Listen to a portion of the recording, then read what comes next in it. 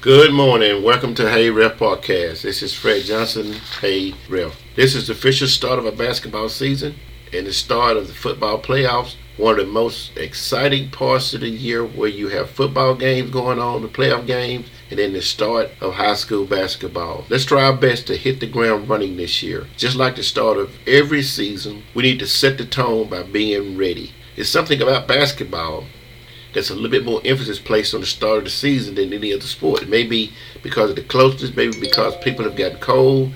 They're on the inside now. They'll be excited about getting the season started. I know every single year we have fights, and we want to make sure that we are ready to go as soon as the season kicks off.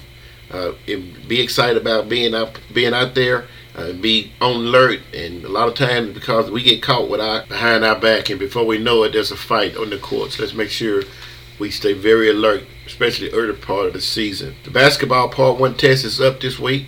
You have until Sunday to take it. I recommend that you take the first part of the test. You can take it twice. Take the first part of the test without the rule book, just to kind of see what you know. It's important for us to be well versed about the rules, and we can definitely get the job done if we know the rules. And it's important.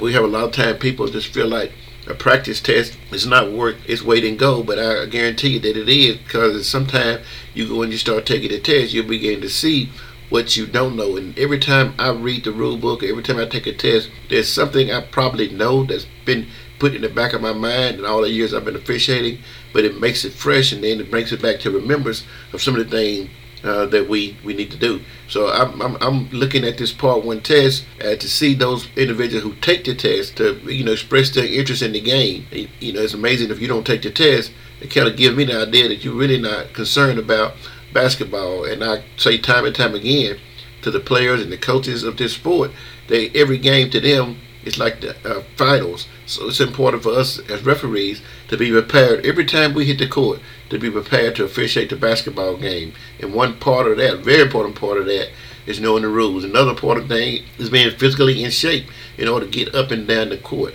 I know there's some teams that still run a slow version of the basketball game, but for the most part, they're up and down the court. The thing about those kids is they're going to stay the same age regardless, because they're high school kids. And every year we get older and older, so our job is to get physically able to officiate a game that with the athletes in today's time, or they can jump and they can run, they can do those things. Okay, let's talk assignments again, especially for those who didn't get a chance to make the big meeting. I published the schedule through Thanksgiving, and we've had several cancellations, and which is par for the course. Most of the time your schedules change, and you have some close dates that comes prior or after I published the schedule, before the schedule is being published. But most of the cancellation this year was because of officials who already had ball games. And I realize you're an independent contractor and you can decide where and when you work. I'm a big fan of that. In fact, I encourage, the more work you can do, the better job you're going to be. However, if you already have accepted a game from another association, from another signer, I think the least thing you can do is close that date out on Arbiter Sports. Now, I'm the only assigner in North Mississippi area, especially using Arbiter Sport as the signing agent, so there won't be any conflict if you just close those dates out. One of the worst things an official can do is accept a game from another association and then get a game from another group and then pick the ones that they think in their best interest. And that's a pet peeve of an assigner. And I think it's one of the worst things an official can do is to have that kind of attitude. When you accept a game, regardless of what the situation is, then you should be honored to officiate that game. And if you get another game, then you shouldn't get another game if you close the dates out like we should. Therefore, moving forward, I encourage you to work. I have no problem with you working. It is what it is. You're an independent contractor, as we stated before. But when you do get a game from another group, go on and close that date out. You go to Arbiter Sports and close it out. Then that would allow other officials the opportunity to work some games as well. And that's why I encourage you to go out and work as much as you can, because the more you work, the better you're going to become as an official. There's a lot of officials accepting games on their cell phone. When you accept a game on your cell phone, I think you accept it on one screen, it'll advance to another screen. So make sure you finish the process, because I'm getting a lot of notifications back that don't know whether you accepted or you declined So let's make sure at some point before the game, go in within a matter of 2 or 3 days and look on the computer to see that you have the game. And if you not have it, then go on and accept it. That makes it a lot easier for us. One of the things I encourage you to do early part of the season is to contact your partner, contact the school. We have a lot of games are being changed because of football playoff and other reasons. So make sure when you go in and you have a game on a certain day, before you invest in it and make the travel thing, call your partner and make sure everybody is on the same page. And then when you have multiple games, we're talking about cancellations now. When you have multiple games and you get a notification that your game has been canceled or changed, be sure you look at that particular game, because it may be a one-game situation, or sometimes it may be multiple games that may be canceled. So be sure you take a look at that, and you won't be a no-show at a game that's actually being played. And anytime you have a change in your schedule, you have to go back in and re-accept the game, because we want to make sure you have accepted the change. The fees will be posted on Dragonfly. The fees on Arbiter Sports on your actual schedule. I'm trying my best to get all those eliminated so you won't be confused. The fees are all going to be posted on your game in Dragonfly. If those fees are not there, at least by the day of the game, please give me a text and I'll definitely go in and update those fees.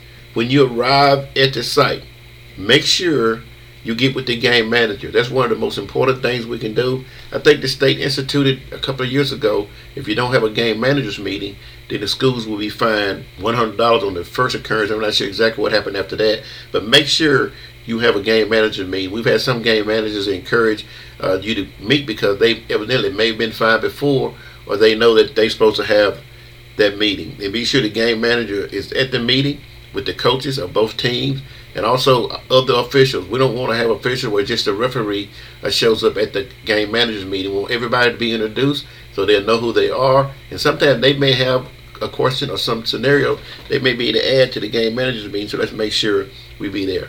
This particular year, we need to have some conversation with the scores. You know, there have been some rule changes that may affect the score. So this year, instead of the bonus on the 7th foul, it's been moved to the 5th foul.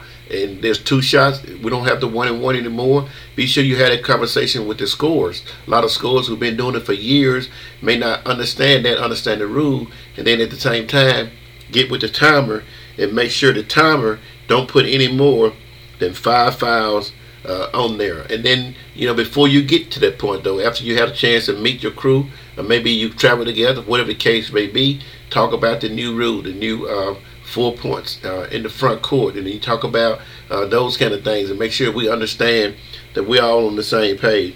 And then during warm-up, let's observe jury on the players, rule book on how and what they can and what they can't wear. You know, there are restrictions on headbands, there are restrictions on wristbands, there are restrictions on all kinds of things. So make sure you understand all of that actually before the game starts. This is the moment where you actually manage the game and make sure that we don't have to make a decision about a player coming in the game that has on something illegal. And if we can get that done, then I think we'll be a long way getting started. You know, this year the home team must wear white. I'm still waiting on an actual interpretation from the state as to how we're going to handle that, and I'll be posting that as soon as I get it and make sure we all understand that. We did have at our secretary's meeting, we did decide that the home team must wear white. Now that we know that there's a restriction that they wear something different, then we may have to go back and make a decision on that, but I'm waiting on the state to give us an interpretation as to how we should handle that.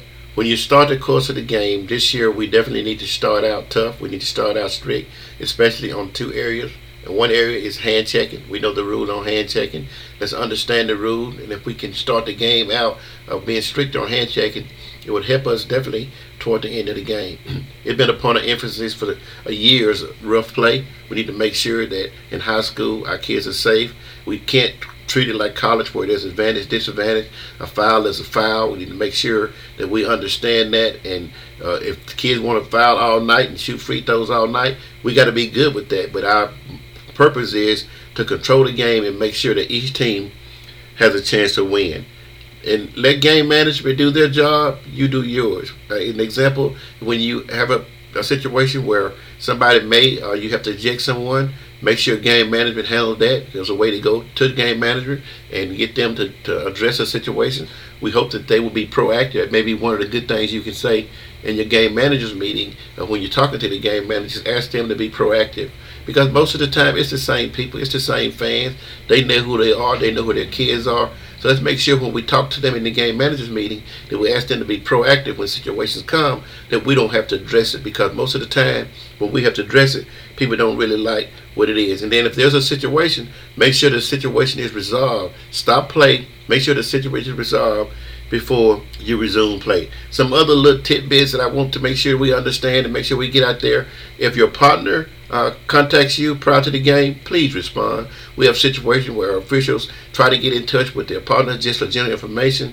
Just make sure you respond when they contact you. If their signer contact you, please respond. You never know what's going on. There may be some important information you may need for that particular game. So do the best you can. I think a lot of time if you check your phone through text message, through email, all the different kinds of social media, there's definitely ways you can respond. If you assign a game and add it to your schedule, don't hoard the game. Get with this signer. Let them know if you have a process you got to go through in order to get permission to officiate the game or to accept the game.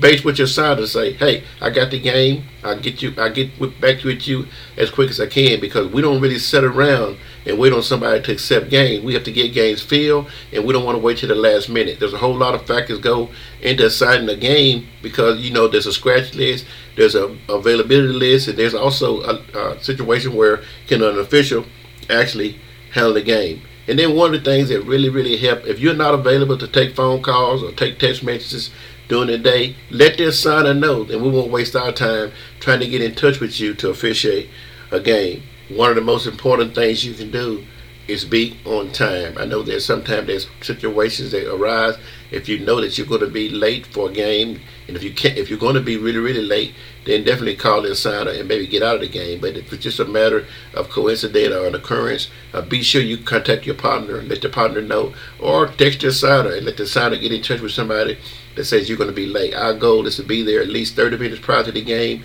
so give a chance to have a great pregame, and we get dressed and we can be on the court 15 minutes before the game starts. It's important that we leave the floor together, and if we can't possibly leave the arena or the gym together, it's always good when we are together as a crew, and it's less heckling for the pan. And then we're a team, and we're a team until the game ends, and actually until we get in our car and leave.